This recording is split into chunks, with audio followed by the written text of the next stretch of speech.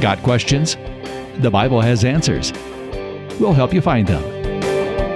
Welcome to the Got Questions podcast with Shea Hoodman, president of Got Questions Ministries. Welcome to the Got Questions podcast. On today's episode, I was just telling him a few minutes ago that last year when we started the podcast, we kind of discussed as a team of who would we like to have on the podcast, and if so, on what topic. And one of the people I mentioned was Dr. Gary Habermas.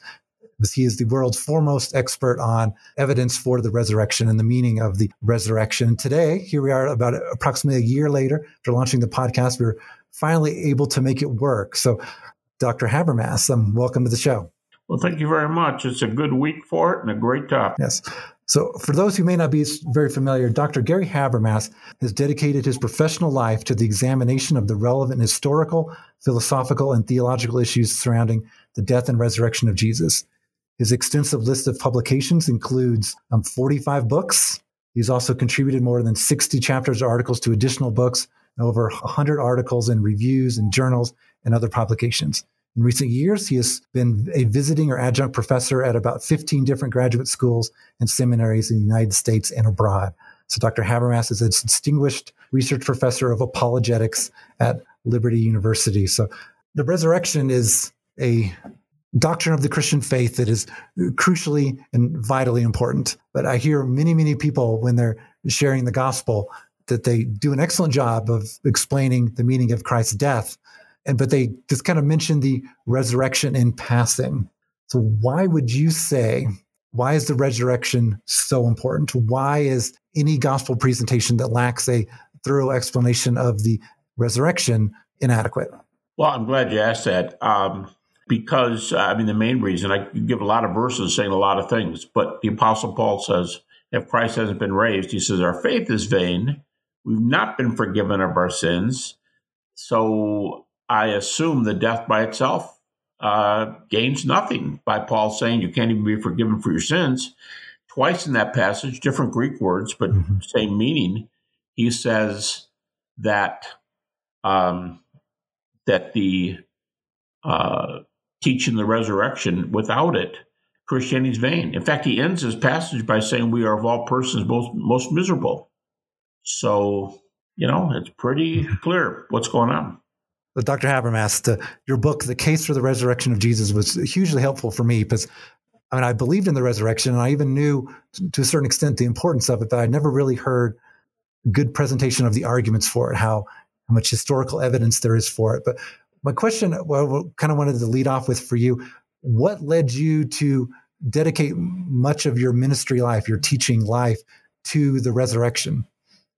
Well, for me, the important thing was that it's the center of everything. When the New Testament's given a definition of the gospel, the resurrection is given top billing. It says without it, nothing else works, nothing else is true. It's tied to almost every area of practice, almost every area of theology in the New Testament, over 300 verses on the subject. Everything points to it.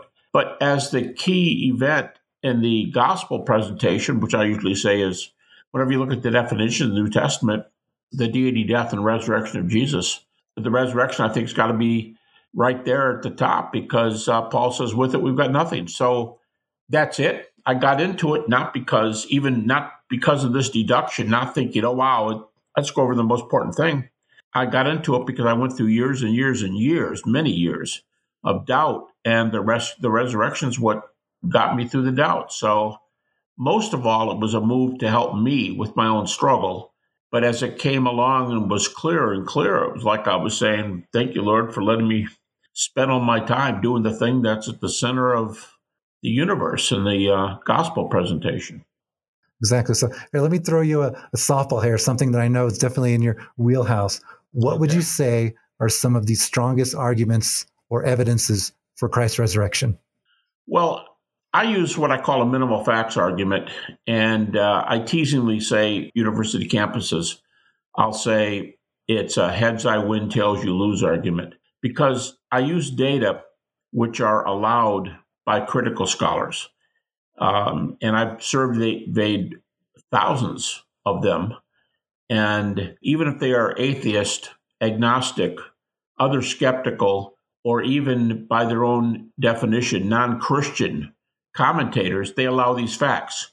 And so I'm saying, well, if you allow these facts, then you ought to be prepared to deal with them. You ought to be, tell me what your interpretation is. What do you do with them? And that usually gets us going. So I'm using their data, which data are also found throughout the New Testament. So it's not that they're in the New Testament, because I use the New Testament critically. I use the New Testament the way critics would use the New Testament.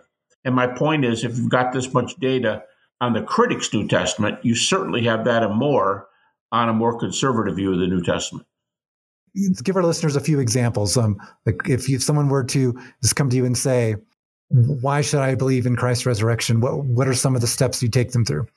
Well, I usually use 6 facts. They're always the same. I mean, I've used others over the years, but I've been using 6 for a long time. I would say it's the fact that Jesus died by crucifixion. That doesn't prove the resurrection, but it's a prerequisite. So he died by crucifixion. The disciples had real experiences that they believed were appearances of the risen Jesus. Thirdly, this event was proclaimed very early. One New Testament atheist, unfortunately, just passed away recently, but Gerrit Ludemann says that the resurrection message was preached immediately after the occurrences. I mean, that's pretty early. You can't beat that. Immediately is immediately. 4, their lives were transformed to the point of being willing to die. And sometimes critics jump on your being willing to. And I say my typical response is, I'm not reading their minds. I'm watching their feet. And when you go into cities that you've already been in and gotten beat up, or you go into a sister city that's a short distance away, and you know you had a really bad experience a few miles away, and you keep going in there, it means they're more interested in presenting this message than they are in worrying about what's happening to them. So their lives were really transformed. And we do have early martyrdom texts for the 3, maybe the 3 biggest, most influential names, mostly Peter, Paul, and James, the brother of Jesus.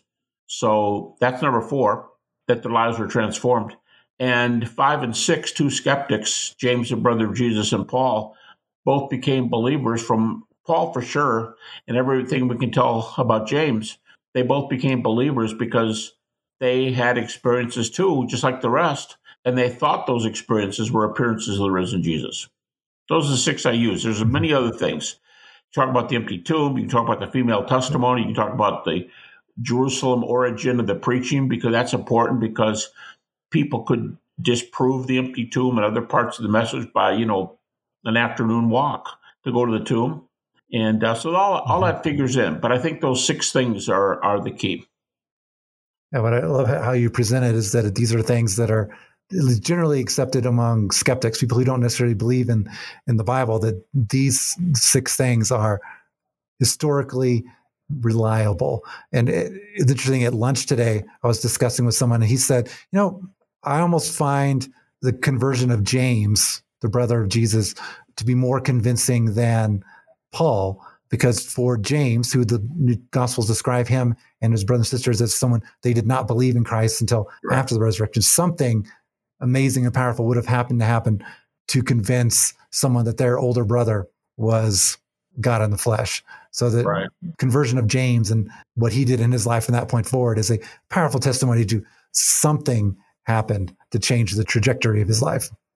Yeah. And right up until just shortly before the cross, there's no evidence that James became a believer until he shows up in what we call the upper room in Acts chapter 1.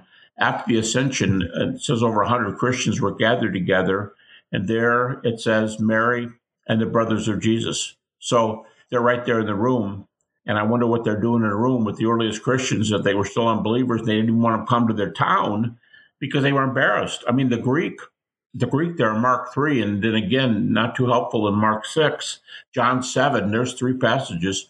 And it says that when he came to town, the townspeople were basically embarrassed, saying, what's this guy coming back to us? Isn't this Joseph's son? But more importantly, the Greek indicates that they thought he was mentally ill. The Greek says he was beside himself, like he was like 2 persons, like, schizophrenic or something. So it was a pretty bad view. And the brothers the text seems to say that they moved him out. They wanted to move Jesus out of their view. And the suggestion is that they were embarrassed by his being there. They were going to be branded and he'd leave town and they'd be called losers. Who knows the reason, but the gospel, this brothers seemed to side with the townspeople. So another interesting way to approach this faith in the resurrection. What, in your experience, are some of the most common attacks on the resurrection in the sense of people who reject it? What are some approaches that they take? And maybe how can Christians be prepared to respond to those? There's a really, really major difference in the way people who are not trained in the area respond versus those who are trained. And it makes no difference to me whether the unbelievers are, let's say, whether they're, well, I can say it any way you want to. If they don't know the subject matter, they make things up that skeptical scholars would never say. The skeptics who are not trained will come up with different statements than the skeptics who are trained. And the skeptics who are trained will allow a whole bunch of material because they see the reason for it. Skeptics who are not trained frequently get upset with the skeptics, even if they're atheists and agnostics. They say, you're allowing too much. And so it depends on who you're talking about. If it's a skeptic who's not trained, they'll say, well, don't read verses back to me because it's a prejudiced text and I don't accept your text. And I really don't think it even makes a difference if you gave reasons for the reliability of Scripture, because no matter how you say it, they see it as a prejudiced piece of material. And right down to anything you say that they can't explain, could have been made up, could have been factitious. There's all kinds of problems. And the most common critique going back to before 1800 up until the present, the most common critique by skeptics is there are contradictions and other problems in the Gospels. And the problem with the problem is these same critics, if they're scholars, the critics who think there's problems in the text some of them still think he was raised from the dead. So what I mean is they don't think the problems rule out the data. I'm going to give you an example. If you were doing a report on George Washington, the first president of the United States, and you go to the library, maybe there's a couple things in his life that everybody knows didn't happen. I mean, did he cut down the cherry tree and then tell his father, I have to tell the truth? Yes, I cut it down. Well, they'd say, well, anything good, anything you can give George Washington was an honest guy. He told his dad the truth, but he probably made it up to make him look good. Our believers probably made it up to make him look good. So I don't think you're going to improve their view by giving evidence for Scripture. So they think that by citing the text, it's prejudice. Now, Bart Ehrman, the well-known atheist New Testament scholar, virtually every other skeptic, they're going to tell you, whenever you do a report, you go to the earliest sources. And Bart Ehrman says, the best sources for these teachings are in Paul. They're in the New Testament. And he says, so I get asked once in a while, do I accept these things because, quote unquote, the Bible says so? And Bart Ehrman says, I don't accept anything because the Bible said so. But the reason I accept the XYZ verses I'm using is because I know where the accounts are evidenced or where they're not. And I'm only using the evidenced accounts. And then he makes a comment. He said, if I'm studying the Civil War, i.e. George Washington or somebody similar, he said, if I'm studying the Revolutionary War or the Civil War or whatever, he says, I'm not going to stop from reading the letters from the soldiers or taking their interviews because they're prejudiced. They've got to be lying. They're American. So therefore, everything they say is exaggerated.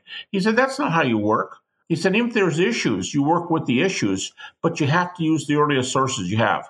And the Gospels are early and the epistles are even earlier.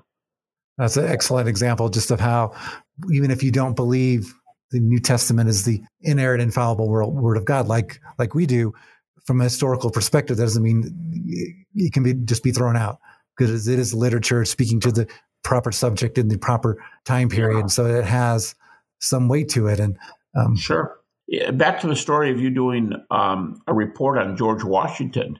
What if you pulled all the books on George Washington from the library and they're on your desk, and someone tells you You know, there are errors in every one of those books about George Washington. Would you go, oh my, and get up and walk away? No, you would use the sources. If there's two sources that tell how he did something, or two sources that say how he did something else, you try to get to the bottom of it and figure it out. And maybe one source says this guy was involved in blah, blah, blah, and you find out the guy died before the Revolutionary War started.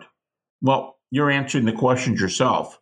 So we dig in and we do the research. We don't say I won't use the text. But my point is, no book that you get history from in a library is going to be inerrant. It's going to report, unless it's a paragraph long, and that's the end of it. You're going to fall into problems. And if you reject all sources like that, you're not going to do any research.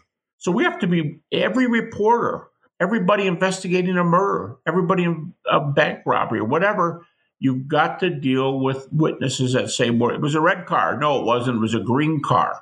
We've got to sort these things out, but it doesn't stop you from getting data. Even these critics, they'll raise problems, but they don't think the problems keep you from learning what happened. So here's kind of maybe a dream question for me. So I consider you the world's foremost expert on evidence for Christ's resurrection. But for you personally, what is most convincing to you? If you were to narrow it down to one thing, what to you is the most convincing evidence for the resurrection of Jesus Christ? I would say that what I call the second minimal fact, that the disciples had experiences that they believed were appearances of the risen Jesus, and no other theories or suggestions can explain what else they saw other than a resurrection. Nothing else can explain how their lives so radically transformed. Well, we know that radical life change can happen for a bunch of reasons that aren't always very good. No. And I wouldn't say that the transformation alone proves it, but I would say what really shows it is those experiences which can't be explained away. The next thing I would tell you would be the earliness of the proclamation. We have resurrection proclamations from the 30s AD, the 30s. Now, how can you have the 30s? Mark is 40 years later, often said to be the earliest. The epistle of 1 Thessalonians is probably the earliest at plus 20. Mark at plus 40 is the normal date. Why do you say years later when the earliest is plus 20, 1 Thessalonians?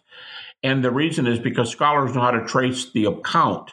Again, I said earlier that Gerrit Ludemann, the atheist New Testament scholar, said the reports of Jesus' resurrection happened immediately after the appearances. Now, I don't know if immediately means 2 days, 5 days, 10 days. In Acts, the first sermon is, you've got Pentecost, and if Luke is right in Acts 1 that Jesus appeared for 40 days and Pentecost is 50 days, as far as we know, nobody's talking for 10 days. So I don't know how long immediate is, but it was right after the fact. In fact, some critics will even say the story started that year or it started within 1 year at the latest. So I'd say that's probably the next most important thing is how early the account is. But the fact that the disciples had experiences that can't be explained away, they all work together. They have experiences that can't be explained away. Their lives are transformed. They're reported very early. And how about these two skeptics, who Paul persecuting James, being a family member? Each kind of skeptic is different, James grew up with them. Can you imagine James? Yeah, Mom, I didn't make my bed this morning, but how come you don't yell at Jesus? And she said, because his bed's always made. How much would you have to hear that before you get upset? You can understand James's attitude, I guess. But the fact that he came and the fact that Paul was a persecutor and he came, all six are very important. I'm very into apologetics. You're a professor of it, and much of your writing has been on either defense of the resurrection or even other issues in the Christian faith. Often I will tend to go towards defending it, especially this time of year where we see lots of questions of, why do you believe this stuff? Or why should I believe in the resurrection? But right. To you, what is the key to arguing, defending the resurrection, but doing as 1 Peter 3:15 says, to do so with gentleness and respect? Because sadly, in the Christian community, I see a lot of people even making really good arguments for the resurrection, but not doing it with gentleness and respect. And every time I've heard you speak and share on it, that's something I would describe of you. You're very gentle and respectful in how you respond to atheists, critics, and skeptics. What is the key to doing that the right way? Well, I mean, thank you. I'm glad to see that. My grandmother used to say, you're going to catch more flies with honey than with vinegar. And I don't think going off on people and getting angry at them, I think it's happened one time in hundreds of interviews where I got upset with an interviewer that was trying to trip me up. And it was only after about the fourth time he did it that I got upset. Generally, I mean, in hundreds of interviews, you don't see some of them go on for more than an hour. And if the person were local, I told some skeptics, I wish you lived next door to me. I wish you liked football. You'd be welcome to come over on a Sunday afternoon to watch it with me. I told one of the best known skeptics in the world, an atheist. He was a big football fan, still is. And I said to him, if you come over on Sunday and sit with me, I said, you and I can talk and talk and talk during the game. And I said, at the end of the season, someone's going to be converted, and it's not going to be me. I said that to him, and he just laughed. He said, that's funny. He said, I'd love to watch football with you. So I try to get that kind of spirit of, not being belligerent and starting fights before you even start the discussion.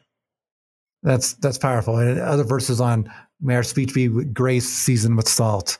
While you're talking, if the person says something like, I mean, this won't happen, but if the skeptic says something like, all right, I'll grant the resurrection, but I don't think he was a son of God. I think where the seasoned with salt thing comes in is you can't just say, all right, well, I understand, and let it go. I think you have to kindly, but I think you have to confront it and say, well, here's several evidence cases where Jesus thought he was deity. Why don't you tell me what you think is going on here? And my guess is they're going to get themselves in a corner pretty soon. But what I mean is I can't just let it go. They might tell me something like, well, I don't believe in inerrancy or something. I'd say, well, I never expected you to do that. And I may not say something to everything, but especially if the person is going to say something about the deity, crucifixion, resurrection, I'm going to challenge them nicely and ask them, as you would a friend, what you have to say back about it. Dr. Gary Habermas, thank you so much for being on the show again. I cannot recommend your book, The Case for the Resurrection of Jesus, more highly. It was hugely impactful for me. I know it will be for others. And we'll include some links where you can learn more about Dr. Habermas and his ministry, his writings, his publications, because hugely beneficial. If you have any doubts, any concerns about trusting the resurrection, I cannot recommend a better source. And if you're wanting to know how to better defend it to others and do so in a winsome manner, Dr. Habermas is well worth emulating there as well. So, Dr. Habermas, thank you again for being on the show today. Thank you. If I can add real quickly, my website is GaryHabermas.com. Easy to remember, GaryHabermas.com. I also have a YouTube channel. There are hundreds of items combined on those two. Apparently, some people like them because I've had, I think it's over 7 million hits on my website. So people are getting the information, and that's what it's there for. I don't sell a thing. If somebody wants a book, I send them to one of the distributors. I don't have them on my website or YouTube. It's not advertising. It's all about the gospel. So I get a lot of questions answered too. So I hope it's all about ministry and not about me trying to make money or something. I think that's ridiculous. Fantastic. And we'll include links to where you can learn more, including his website, his books, and so forth, in the show notes for this episode at podcast.gotquestions.org, and also at the description on YouTube when this video goes live. So thank you again, Dr. Habermas. It's been a privilege having you on the show. This has been the Got Questions podcast. Got questions? The Bible has answers, and we'll help you find them. Your questions, biblical answers. The Got Questions podcast. Check us out at podcast.gotquestions.org.